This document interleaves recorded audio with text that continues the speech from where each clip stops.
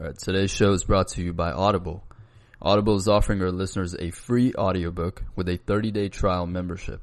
Just go to audibletrial.com/flex and browse the unmatched selection of audio programs. Download a title free and start listening. It's that easy. Go to audibletrial.com/flex. And I've personally been using Audible way before the sponsorship. A book that I would recommend to everyone would be How to Win Friends and Influence People by Dale Carnegie, and you can get that book for absolutely free if you use our link, audibletrial.com/flex, or click the link in the bio of our Instagram. All right, welcome back to another episode. Today we're joined by Miss Adriana Garrett. I hope I pronounced that correctly. You did. She is a poet, author, and writer from Houston, and you've been published for over 13 years in different various categories. And I do want to provide some sort of context as to, how I reached out to you and why we're doing this episode. So I was doing some research for my previous episode on irrationality, and having read Laws of Human Nature by Robert Greene, it was a topic that I felt the need to cover. And I stumbled upon your blog post, which explained stuff in a very concise manner, as well as your own perspective, which I could resonate with the way you were writing and the kind of lens that you took, or the perspective that you had in terms of writing that. And, funny enough, we both happen to be from Houston, so it was only right for me to reach out. So I really appreciate you doing this. Oh, awesome. Thank you very much. So, I guess a good place to start would be to kind of explain, how you got into writing and why you got into writing. Okay, so writing has always been a natural thing for me. I've probably kept a journal ever since I was about 5 or 6 years old. Mm-hmm. It wasn't until about middle school that I actually started writing poetry first, and I had just gone through a lot emotionally. Being a middle child syndrome is a real thing, and so struggling with stuff like that and some other experiences, I just took to poetry first, and from there I just did poetry all the time, every day. Honestly, I always say I'm a poet first, and then I'm a writer, because that's where my heart is. But I started writing books and writing about my journey and started blogging. And I got into that kind of late. I've had my poetry blog for about 10 years, but I've had my Audreydom blog for maybe about 5. So it wasn't until I got my last master's in psychology that I decided, okay, I have all this information. I've had all these experiences. I need to share it, because I know it's always somebody going through something, but I like to tell it in my own way and make it the most relatable, because psychologists hit you with all these terms. People be like, what is this? So right. I just try to make it as easy for people to identify with as possible. And so you'll see various different topics, but a lot of them on my blog are kind of focused on mental health awareness, self-acceptance, and love is an overall undertone of a lot of my writing as well. So I feel like that's my purpose and mission, and I'm just trying to do it as best I can. I always keep writing, because I don't get as much publicity, but I always get messages and feedback from others, even if they don't comment, on my post saying, oh, I really needed this today, or this is a great post. You always post stuff that I need to hear, right when I'm going through it. So that's my motivation to keep going. Yeah. Any receipt of your impact that you've made is always not only a great motivating factor, but just makes you feel good and fulfilled in a way. It's kind of difficult to explain, and this isn't, meant to be condescending in a way, but it's kind of difficult to explain to people that haven't felt it in a way. Mm-hmm. It makes you feel very good especially if you have your own sort of insecurities, or if you felt you didn't have anyone that explained things to you in a manner that could have, helped you skip those steps, or not have, or you didn't have to spend those nights, just wondering or trying to figure it out on your own. And it's always a good thing to be the person that's gone through it and do it. And I'm curious to know if whether that played sort of a motivating role in you starting to write poetry and stuff like that, a form of escapism from what was happening, or was it just a passion of yours that you wanted to, involve yourself in further? I think you hit it on the nails, a form of escaping what I was experiencing. And when I would go back and read, which I seldom did in the very beginning, I do now. But when I go back and read a lot of my work, it's like, oh my God, like, duh, that makes so much sense. But honestly, a lot of times while I'm writing, even though I've had some of these experiences, it's like it's all coming together full circle as I'm writing it. It's like light bulb, ding, okay. I know you got that when you learned it, but now it's like really, really making sense. Right. I could definitely relate to that in a certain manner, because part of the reason why I started this podcast was I was extremely introverted and shy, and I didn't really develop that, way of communicating with strangers in a way, or, making small talk. I was always in my bubble with my own circle. And this was a way for me, as I started to get a little bit older. I'm 23. So as I started to age a little bit more, I realized that I can't just go throughout my life being in my own bubble or being in my own circle. I have to get out there and figure out how to communicate with people, how to just not be so reserved and shy, because oftentimes it was being misconstrued as arrogance. And that's something I struggled with a lot, is like people would assume that I was extremely arrogant when I was just shy and not really, taking those cues to talk when they would expect me to talk and stuff like that. So I can definitely relate to having some sort of medium where you express yourself and really showcase your personality. I'm curious to hear your thoughts on just this, if we can use an umbrella term to define what I just talked about, people that struggle with expressing themselves based on these metrics of society, or whatever, however we want to define it. What kind of advice would you tell them with your experience, at hand? I guess I gradually came out of my bubble that I don't even think I realized I don't even think I can pinpoint a time period where I just kind of like blossomed. Because I really did it so gradually. And I think that it first started with me being confident in who I am and the person I was, and fully accepting that person, right? So when you fully accept you and understand what your flaws are and what your issues are, you can go about life knowing, and being in certain places and scenarios and having certain experiences where you can pick up on somebody else getting that vibe from you that you might not want them to get, right? So then I started becoming I'm like this, or I respond like this. If it's too much, just tell me, because I'm a very blunt, very direct person. I've been that way my whole entire life. And that comes off as arrogant and condescending, or just flat out mean and rude. And that's not how I am at all. Like, I never have an intention to hurt anyone's feelings, but I'm also not a liar. I tell the truth, and it's my truth, and it is what it is. And so I find that helped me a lot, just being more confident and knowing up front, hey, this is the person you're going to deal with. This is what you're going to get. I mean, if you accept that, great, we can build. But if not, you learn that that person might not be somebody that you can continue to associate with, because obviously you guys aren't going to mesh well. Right. But again, just to circle back, it kind of, for me, I just kind of learned, like, just accept who I am, just kind of grow in that. I knew what my challenges are. I knew what I had to work toward, what I needed to develop to be a better person, and what I needed to be more aware of. I think for me, the switch in my social scene and me being more social came when I just realized that people and your interactions with people have so much value in your life. You learn so much from other people, 100%.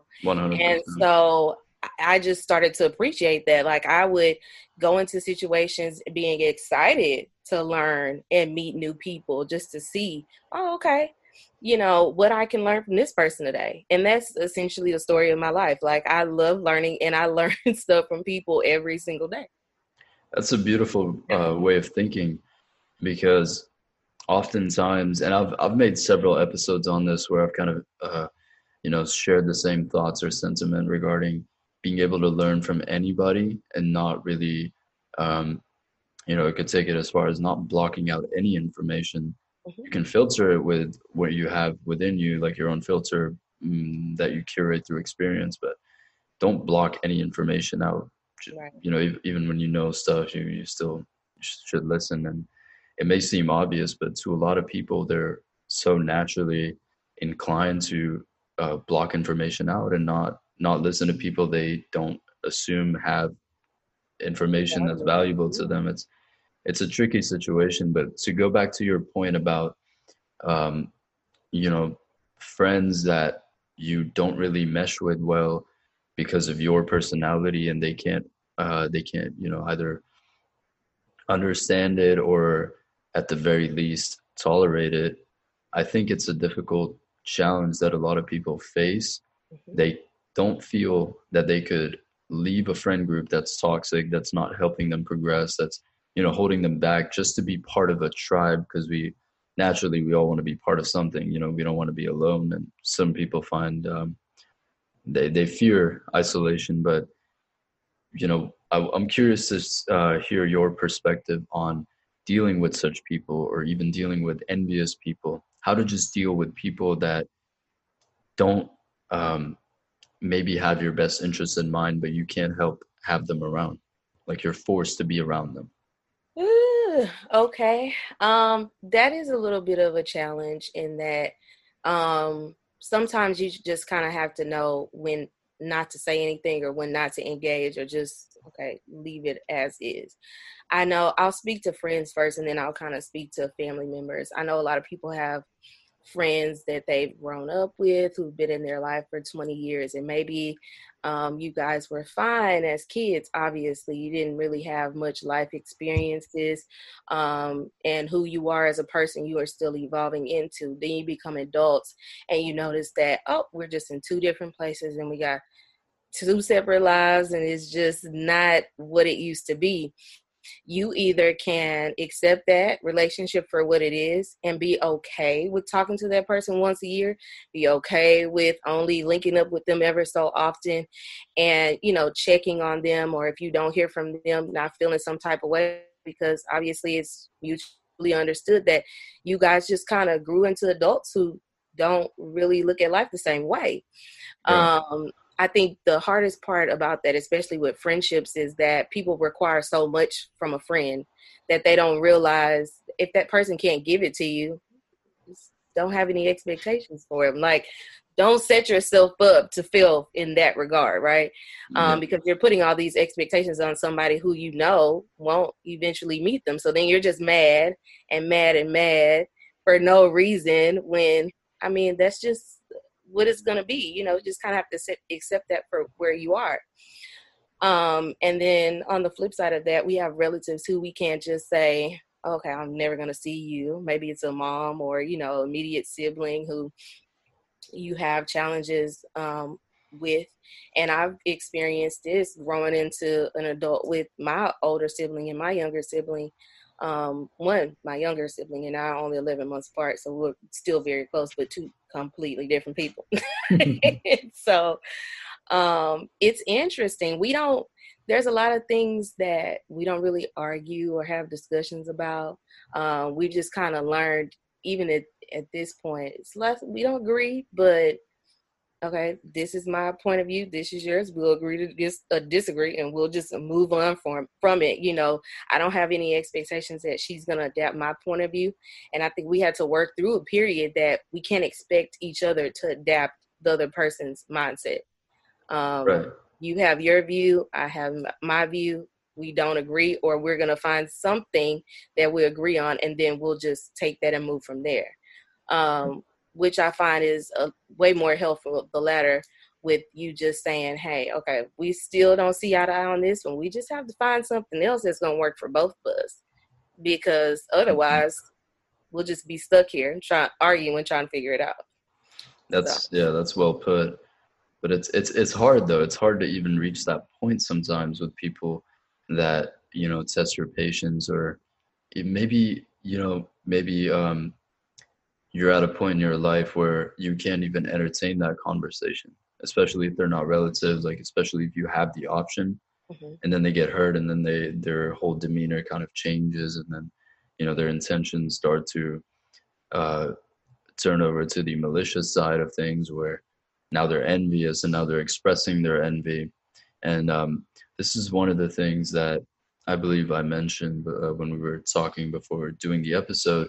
I wanted to ask you about envy in general, how to deal with that in terms of whether it's in the business setting or whether it's in any setting where you're subject to envy, and sort of the latter definition of envy, which is the person not wanting you to have what you have.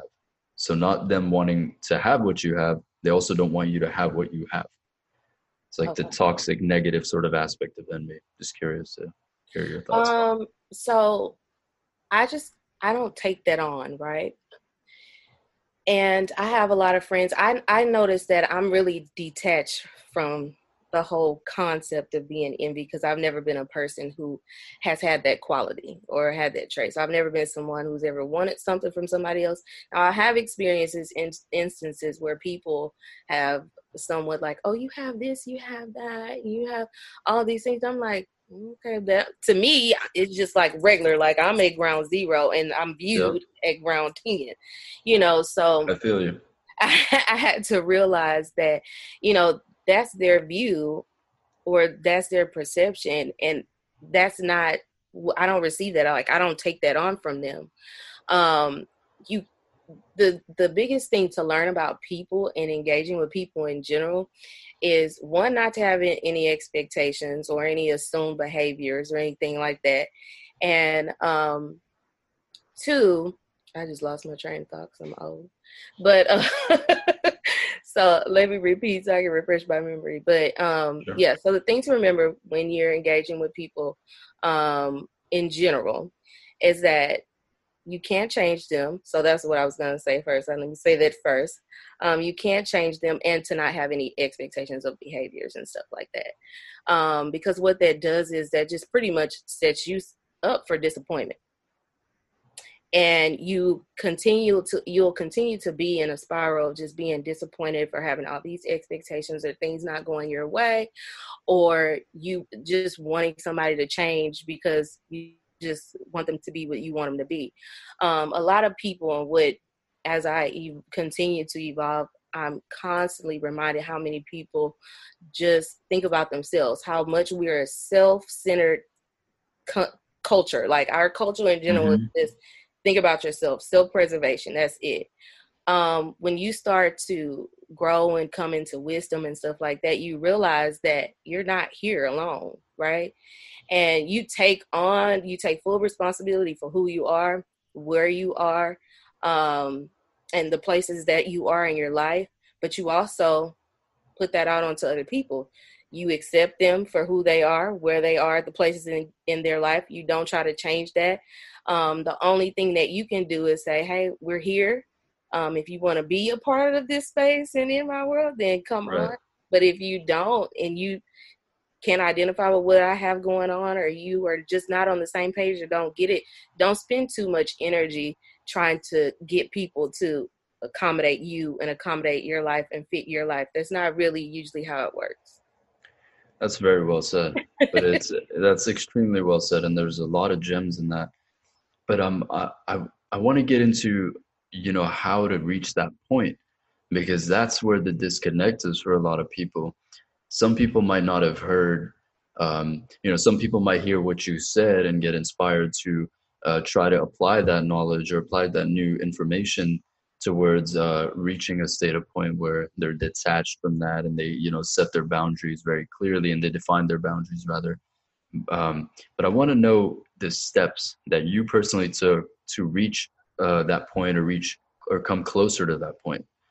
Because I feel like that's extremely valuable. Yeah, no, it's very valuable. One, you can't really get to that place until you fully accept and own who you are as a person, right? Because the biggest part of that comes being able to accept criticisms. Because not to say you're going to go through life and never have somebody criticize you about anything. But you get to gauge how you respond to that, right? The more you know about this yourself, the easier it is for you to take on that criticism because you're not affected by it. You're like, okay, I know I can do that, from time to time. Mm-hmm. So that's fine, and you won't get so mad and you're able to engage in a conversation, a productive conversation versus just, oh, I don't want to hear that and keep it moving, right? Being defensive and not and being defensive and stuff like that. So yeah, one of the biggest things, and I usually always tie that into like self-acceptance and self-awareness and all of that. Like you have to be in tune with who you are. Because if not, that just leaves a lot of room for error in general. Okay. Once you know and you get to that point, after that, it just comes up just a heightened awareness of just knowing like it's just not you. It's just not you here in this world. Your actions affect people just like their actions affect you. It's not just you, right? Once you're aware that you coexist in a world with millions and trillions and billions of people, then you understand like, okay, so if I don't like people to treat me like this, and I probably shouldn't do that, which I like to call my little golden rule, kind of stuck with me, how they used to put it on the school bus, as you drive, do unto others as you would have them do unto you. Right. That's like very essential. But everyone thinks they're special.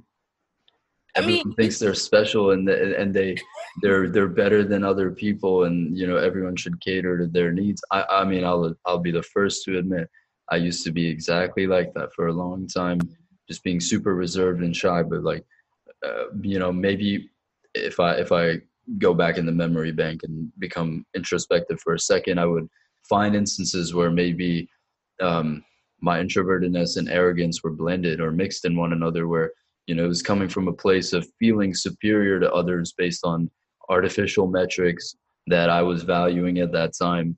And I'm sure a lot of people have been in that situation, and a lot of people are when they feel a little bit of success and they climb a little bit further up in the hierarchy that we all value as humans or as society. And then they feel that I'm better than this person. Why would I even, X, Y, and Z? So even in you saying that, I heard a few things. So like when I hear about people being arrogant or feeling like they have all these things, that to me says that, you're incomplete in some way, right? You're trying to fill a void with things that you can acquire, like tangible things, which is another issue with our culture, right? We have this American dream that everybody likes to strive for, this dollar amount associated to a salary that makes you feel accomplished. Like, as to say that a clinical psychiatrist making $70K is not as, great as an attorney making $200K a year, but that's not really the case. Like, people are fulfilled in their role and their job. It's also happiness. Like, what makes you happy? Yeah. Would you be happier making $200K doing something you hate? Probably not. But there's a lot of, like, we're in a world of insecure people. We all are. We're all in competition. Like, we all want to be in one place. I think, once you get to a point to where you realize I don't need these things in order to feel fulfilled, and in order to have a good quality of life, that sort of shifts your mindset. But you don't get to that place until you experience life. And you're not experiencing life at 23, or 24 for the most part. There's always a period in your growth process. And as people, everybody involves, where you experience something that humbles you. And until you have that humbling experience, you will not see the world for what it is.